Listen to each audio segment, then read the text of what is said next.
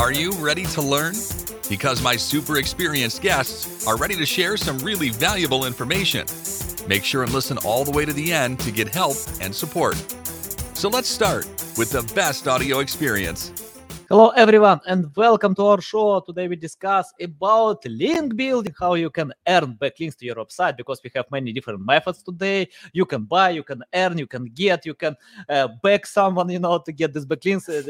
I don't recommend the last one, but it's up to you. And I'm excited to discuss this topic with Dmitry. How are you, man? Good. How are you? I check out your profile. You have extended experience about this topic. Yeah, I'm good because I'm in sunny Florida right now. And you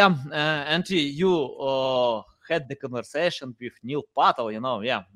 He's very nice guy. I had this speech with him. He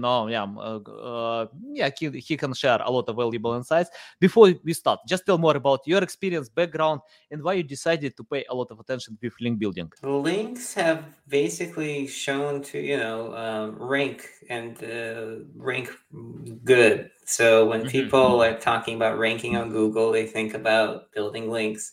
I started in 2007 when things were a lot different, and I could go out and just pay people to link to me or ask them to link to me, and people would be okay with it. This was the days of reaching out cold and saying, hey, can you just link to me and I'll give you $50, or can I write on your site for $100?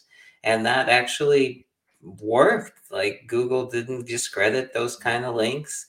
And then they had all sorts of PBNs and somewhat shady things that people did, where people would take over sites and put a lot of links into them. And that has matured so much since 2007. And yeah, I've been pretty obsessed with this whole link building and PR in general, because my trajectory, we've been through a number of startups, 3 acquisitions in total, and all of that because of PR. And so because links and PR have been so good to me, I just stuck with it.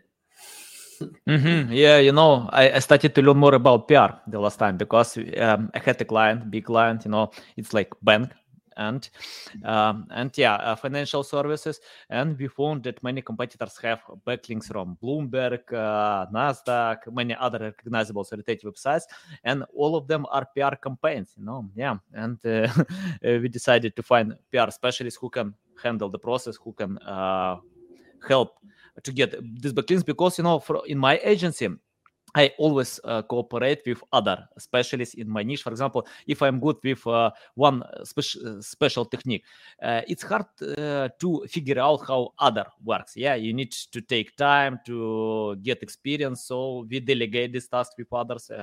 Nothing wrong with that. And you mentioned about these shady techniques. I remember when in 2012 I started. No, that was actually like 2010.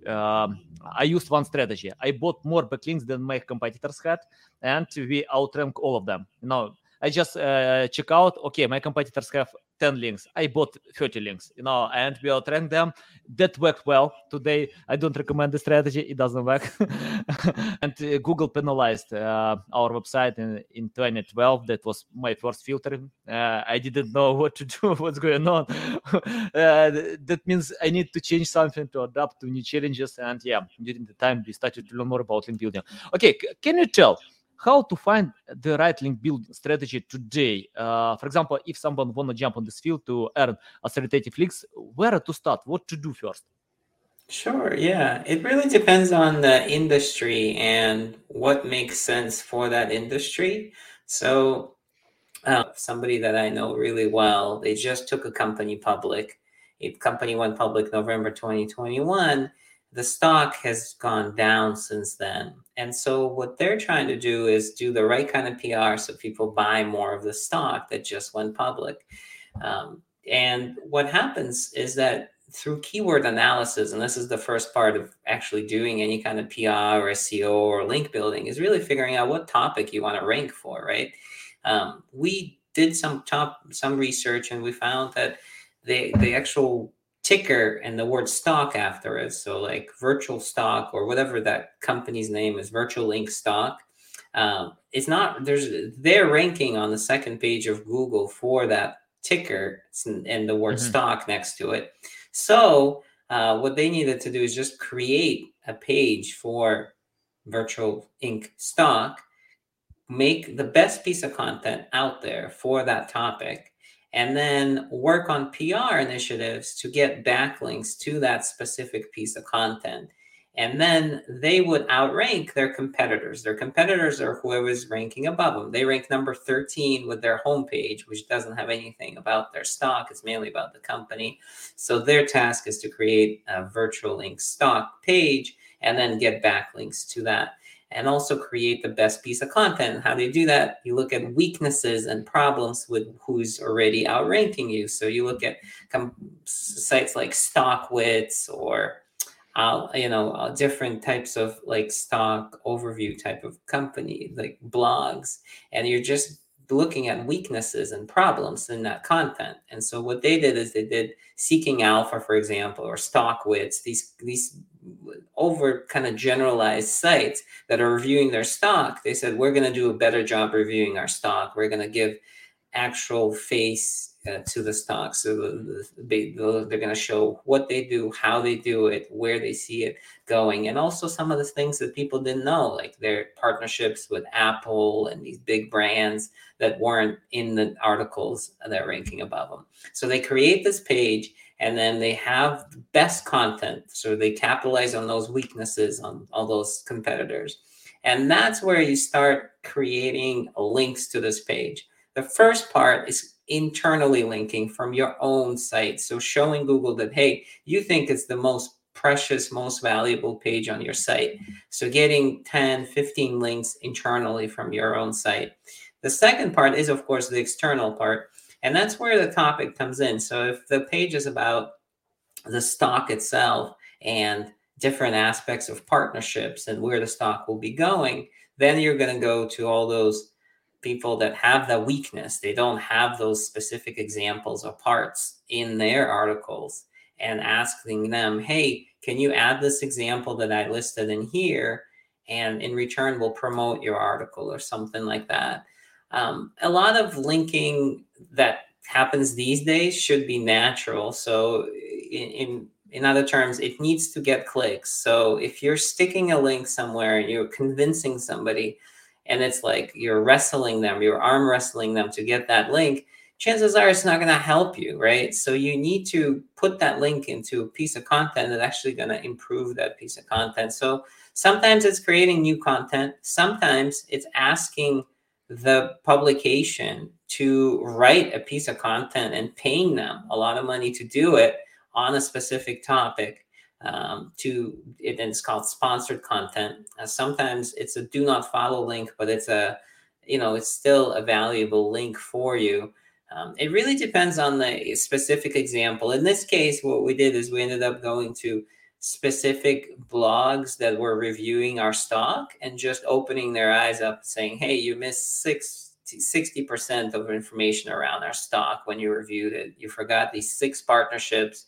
You forgot to name these milestones we hit and all these other things. So please, reference our page here that has all the data, and please, update your article. And that worked really well. We're a publicly listed company on NASDAQ.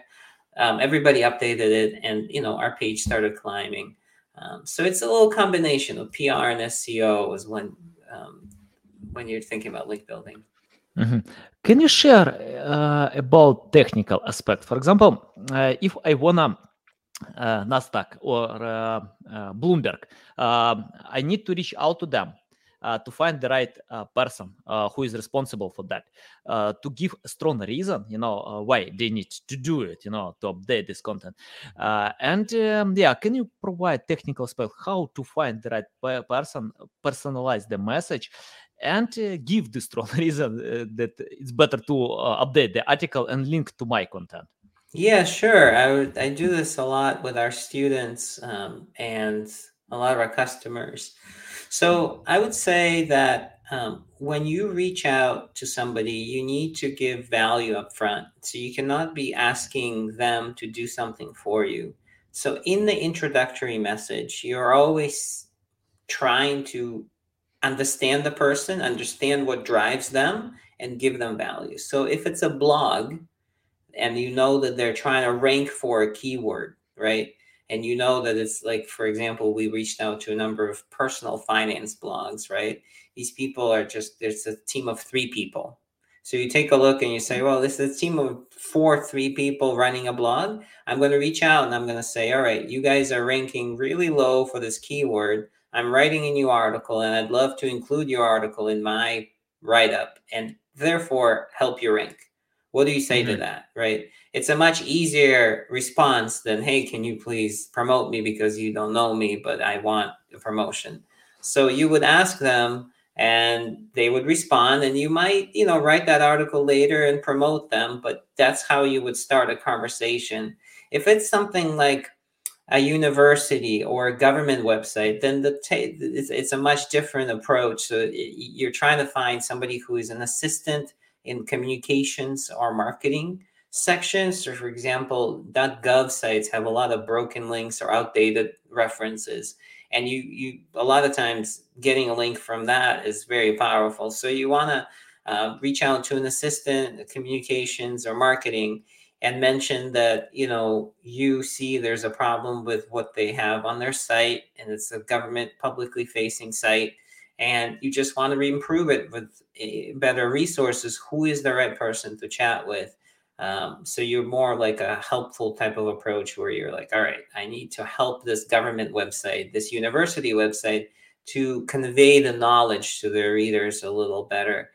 So it really depends on the person. There's no one for all. And that's why those all those outreach.io and all these other those services that are you get a bunch of people into one list and you email all of them and say, hey, I'd love to chat with you. I'd love to guest post on your site. I'd love for you to put a link in. Everybody and their mother is doing it. And that's why it's so ineffective right now, right? Because it's not that personalized. I prefer much less links, but much more quality links.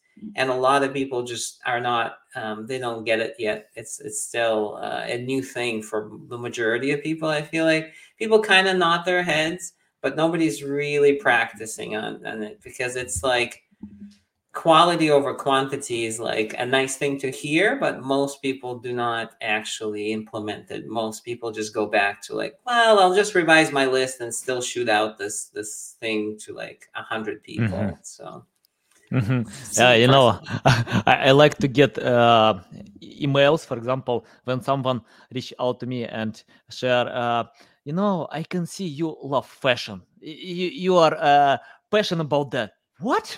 I have one t-shirt, that's it, all my fashion is there. My wife, yeah, she likes to spend time by shopping, but me, no way. It costs $4, I'm not one. So, yeah. I know about spam messages. I get them every day, everywhere. It's not only in the mail, on LinkedIn, everywhere, yeah. Okay. Can you tell how to find the right email? For example, if I wanted to reach out, we have a bunch of tools, but most of them, I don't know. It's like when you are looking for emails, we can get different emails from different tools. And how to know that this email is correct, or probably have the highest chance that this email is correct. Can you tell more about that? Yeah, so I use a combination of just research. So like I'm reaching out to 4 or 5 people. I run a small business tools blog called smallbiz.tools. And I'm constantly looking for links for articles in there. And so, for example, a lot of the stuff, initial outreach that I do, I tend to try to use LinkedIn over generic email because email has gotten so busy and a lot of people are doing those group messages where they're trying to send it to tons of people at once. So LinkedIn, it always gets into the inbox. You can use the paid product, which allows you to do the messaging, or you can just not, and you can still actually email people by connecting with them. It's the email address itself. You can use different methods. So like you can look at like tools like Hunter and Snove and all these other tools that basically pick up the generic syntax of the email. And then from there, you can see which one fits for that person. A lot of times on the contact page or somewhere else, you can just find the actual syntax of that person. But if it's a really tough one, I would usually either use LinkedIn or Twitter or like a social media to start a conversation and not waste insane amounts of time trying to guess emails. I mean, I guessed Ashton Kutcher's email, and I emailed him back in 2008, and I got a response. And I used to spend days guessing people's emails, and I had like a script and everything for this. And these days, I'm not too obsessed with it. I look to see who I know who might get an intro, or just do and reach out on LinkedIn, but take the time to make it super valuable. For example, I just sent an email to somebody in Ukraine, and I asked a friend of mine to translate my message into Ukrainian to make sure it doesn't sound crappy using Google Translate, and that it sounds kind of, with slang and fun, kind of like, and so then we worked on it, and then I sent that message out. I hope to get a response, because I hope I stand out from everyone else who is emailing this person. And so just getting a sense of like who this person is, if they're traveling, you see some pictures of their travels or something on their social media from a few months ago or something, you might mention that in the intro of the email. And always value up front, like, hey, I'm ready to share your content. I'm ready to promote your content. Would love to see how we can work together. Or if you have a common connection, something like that, that you always need to bring value to the table to start the conversation. So generally speaking, that's what I typically do. Okay, got it. Can you share about guest posting? What do you think about this technique? Does it work, or it's better to avoid it? No, guest posting works. I think it's worked so well so many years for me, and I think it's still one of the tactics that still works.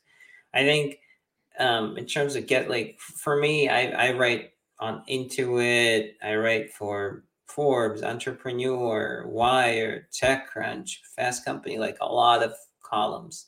And for me, what has changed since 2007 is the value of the content and the clickability of the link that you put in there. So a lot of people understand that links drive rankings. And so you need to add your links in there so that they actually serve the reader, not serve you because you think that you're going to get SEO juice. If the links are serving the reader, then you will get an SEO juice from them.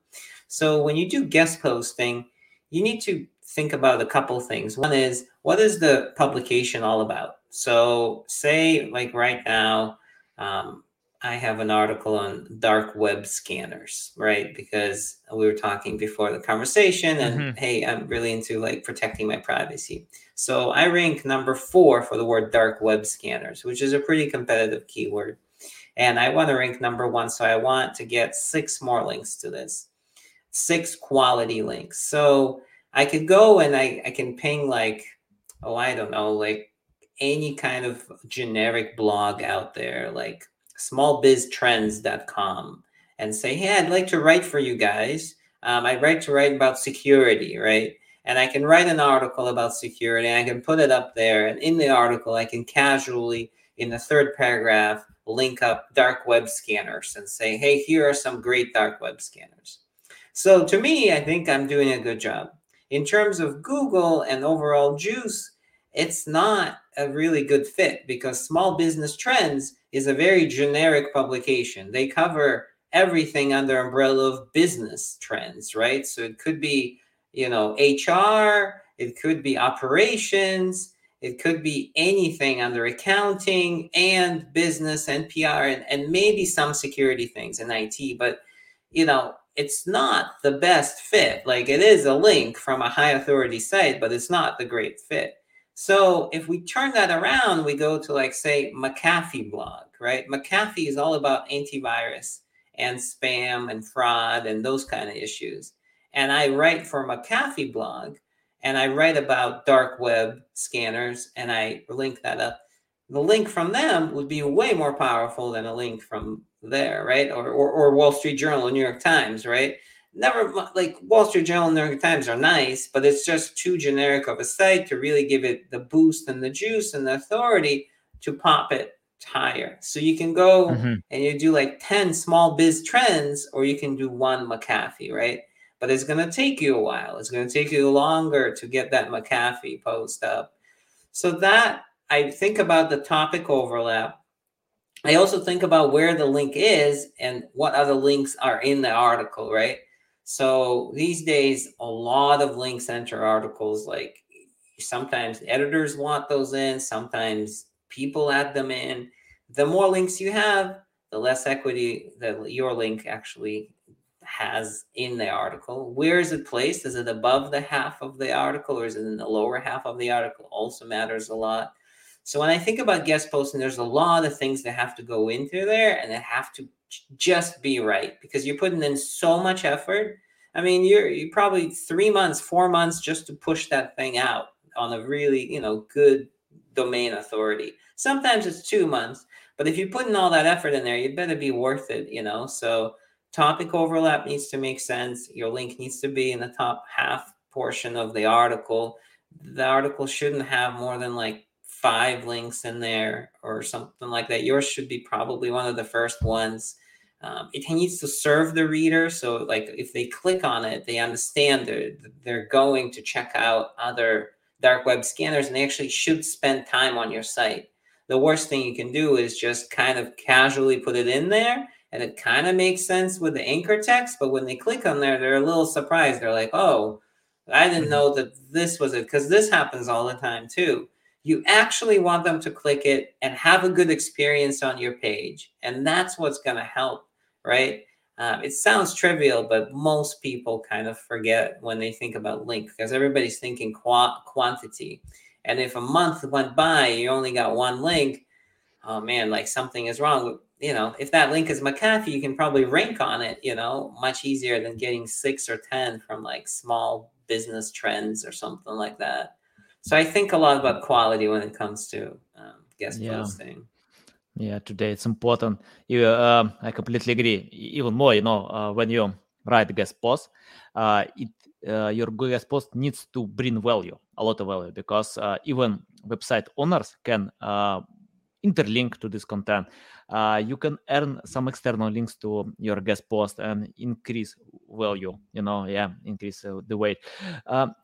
I want to ask you about link building campaign without link building campaigns. When you create linkable content, can you tell how to create this content, where we need to pay more attention? And for example, it's not the purpose to get traffic, it's more about to earn links naturally. What do you think about that? Yeah, sure. So my first acquisition was an acquisition by Google. It was a company called Polar. And back then, we just had a polling app that allows you to poll your users for different questions that you have. So you might ask them, would you like better PlayStation or Xbox? Or you might ask them, would you like better coffee or tea or anything? And so the problem was that we needed the volume of users, and we couldn't figure that out.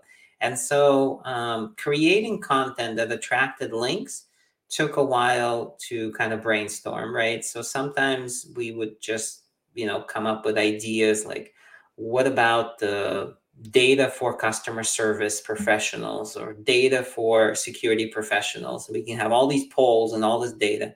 And what ended up happening is that we would brainstorm these ideas. We'd take months and months to create a nice page with tons of data on it.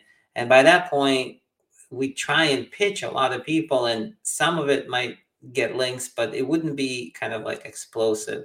And so what we ended up doing is marrying the news cycle with data. So a lot of news happens all the time, and we need a data to back things up all the time. So when iOS was being updated to a new iOS version, we quickly put up a poll and see what people think about the new iOS. If Xbox was coming out with a new PlayStation, or PlayStation was coming out with a new version or a game or something, we'd quickly create a poll and would compare. And so this data that was live, we'd eventually try and email to the journalists and get them to include that data inside their articles, giving us a link.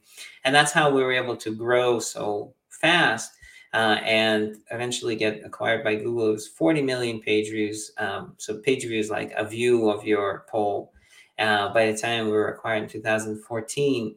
So that experience sort of paved the road for me and how I think of creating content that naturally attracts links. So data that is sort of missing for journalists and bloggers. And I'll give you like an example of we had a company where Just Reach Out is the company that I started that helps you pitch journalists. It was acquired in 2020.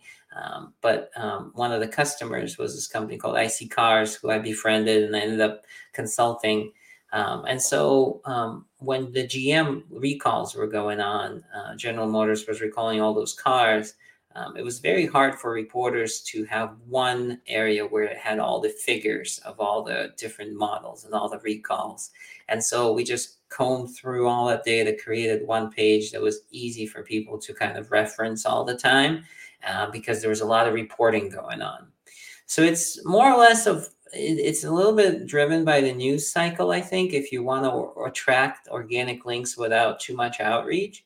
For right now, for example, student loan forgiveness, there's been some news about the government pausing that, right, the Biden administration. So there's a lot of news being generated, yet people don't understand, like, what does it mean for them? What happens if their loans are paused, or forgiveness is paused? When would it be unpaused? So examples and data, having like a cohesive page with everything that's going on, all the news in one place and data in one place, might be really valuable. So it's really like creating a product. The content that you're creating a product. So you need to find the need, and you need to kind of verify that need by talking to people who are consuming the news or as a subject matter expert in that area, and say, all right, there's a real hole or a real relevance gap. That's what I typically call it on Google, where you need to figure out why your content is going to naturally attract links. People are going to be able to link to it easily. Mm-hmm. I can't avoid one question, about how to create company or products that big companies wanna buy, like Google, other big companies, because I'm not sure it's simple. These companies have their resources, their teams.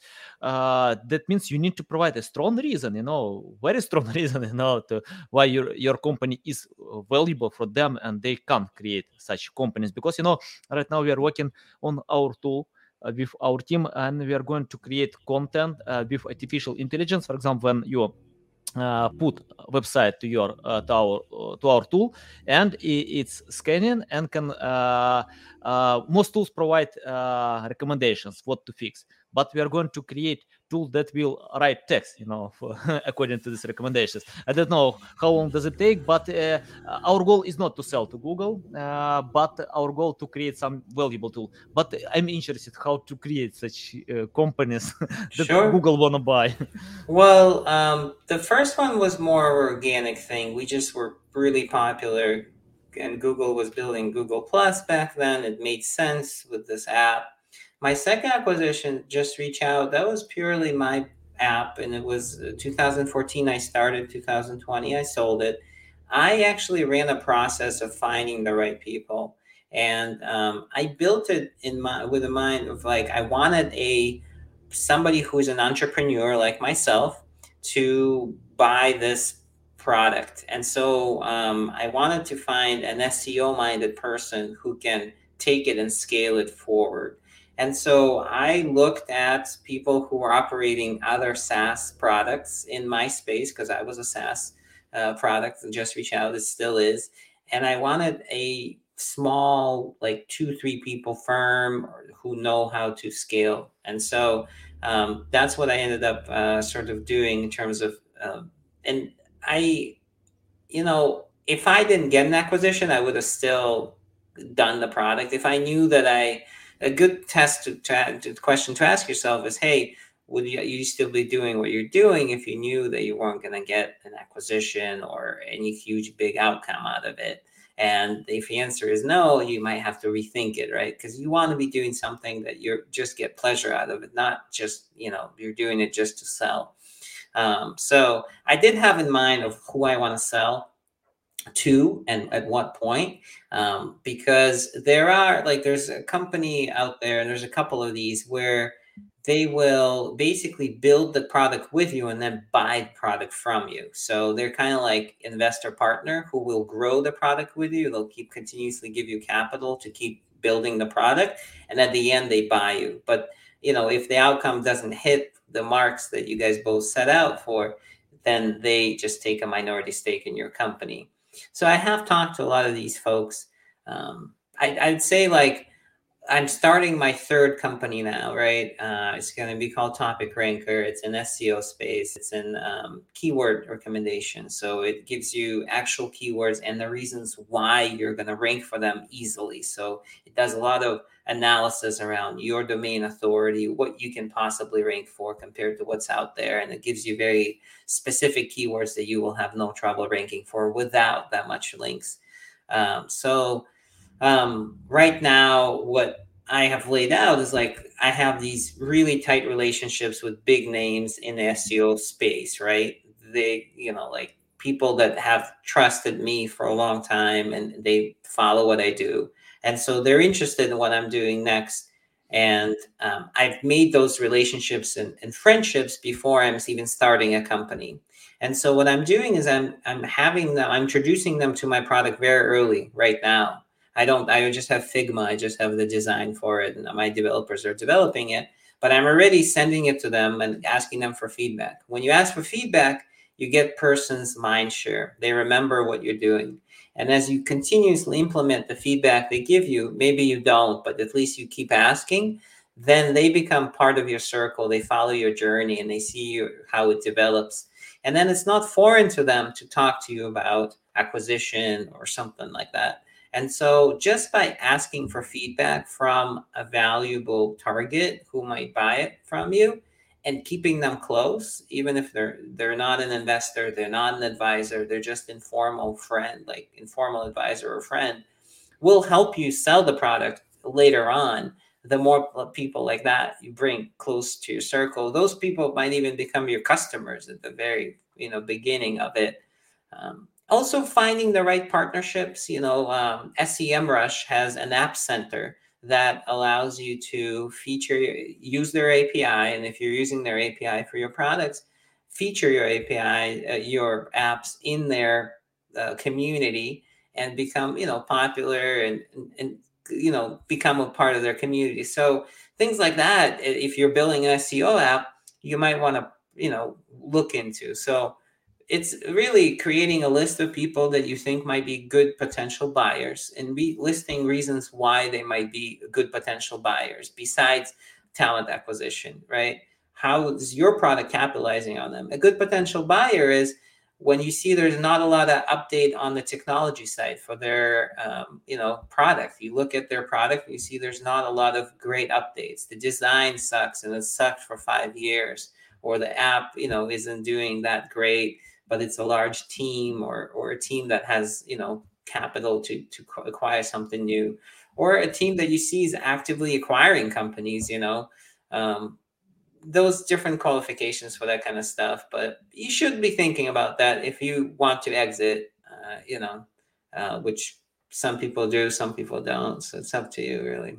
But there's a process of like starting early, finding the right people, putting them into your circle, and then running the process as you build your startup, with that in mind. Like, do you want to exit in 5 years, in 10 years? How's it going to go? Yeah, valuable. Can you tell what kind of future are you expecting from Loop building? It will work, or because I often get no like the question, link build. Do we need link building? It's still working or not? Your expectations. I know it works today. It's important today. But what about future? What do you think about that? Well, I think link building has changed so much since we started. We were talking about 2007. These days, 2022, it it needs. I think it still works, and I think it's going to continue to work. But how we define link building needs to change. Link Mm-hmm. building is not an artificial practice anymore, where we are adding links to content and trying to rank, right? Or creating new content with artificially placed links. It really becomes, these days, it's organic content that is where the links, if you're getting links, those links are getting clicks, and that's the best way to really check the type of work you're doing. If your links are getting clicks that you're placing, and by placing or building, I mean, like, if somebody is adding links on another domain to yours, and those get clicks, and after those clicks people are spending the time on your site, then you're still doing something valuable, and it's going to drive juice.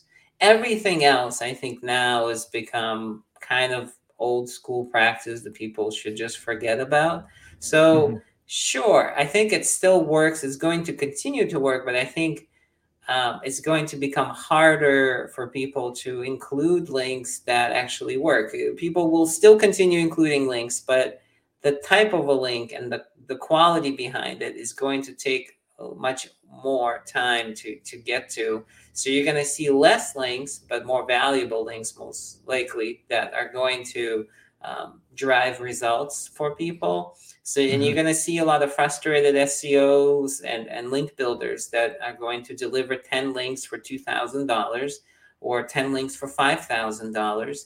And, that client is going to say, this is not helping me, do better. I don't know. And that SEO is going to say, I'm just doing what I used to do, that you got these 10 links. And never mind, that each one of those articles has, 20 links in it, and your link is, in the fourth paragraph. I got those links, right? And so people are going to start realizing this, and it's starting to happen. I feel like it will be happening more and more now, where somebody's going to get a link and the client is going to say, that I don't like that link. And the SEO is going to say, what do you mean? I've been doing this for years. Well, it's not in the first half of the paragraph of the article, and this article has 7 links. I kind of wanted 4, and I wanted one out of 4, right? And so I feel like that kind of stuff is going to happen. It's going to start happening more and more. And what we used to do, even years ago, like 2019 or 18, doesn't cut it anymore.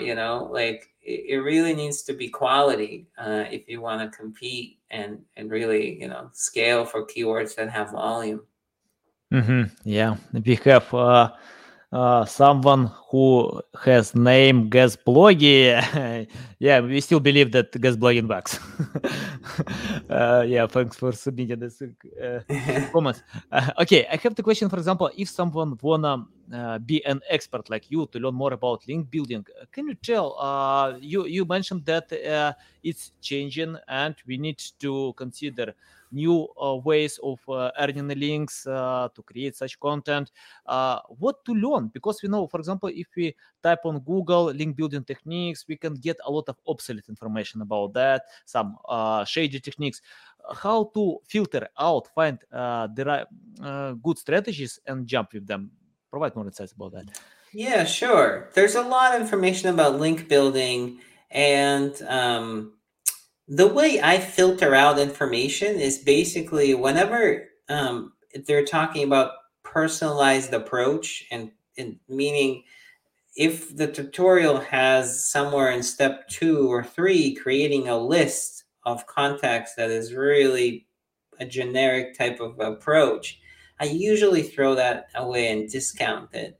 And I'm more of a seeker on the sort of like one-to-one quality email where you're doing manual outreach to a few people at once and looking at like unique ways to start conversations. So Ahrefs has a Bible of link building techniques. It's a huge document. It's on Google Docs.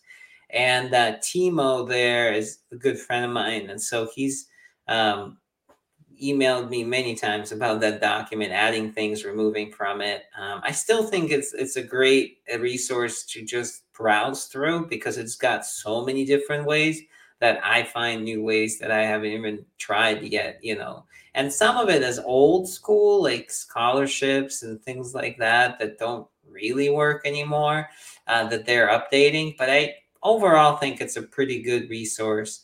Brian Dean is a good friend of mine. He was one of the first customers of Just Reach Out, and we've become close friends ever since.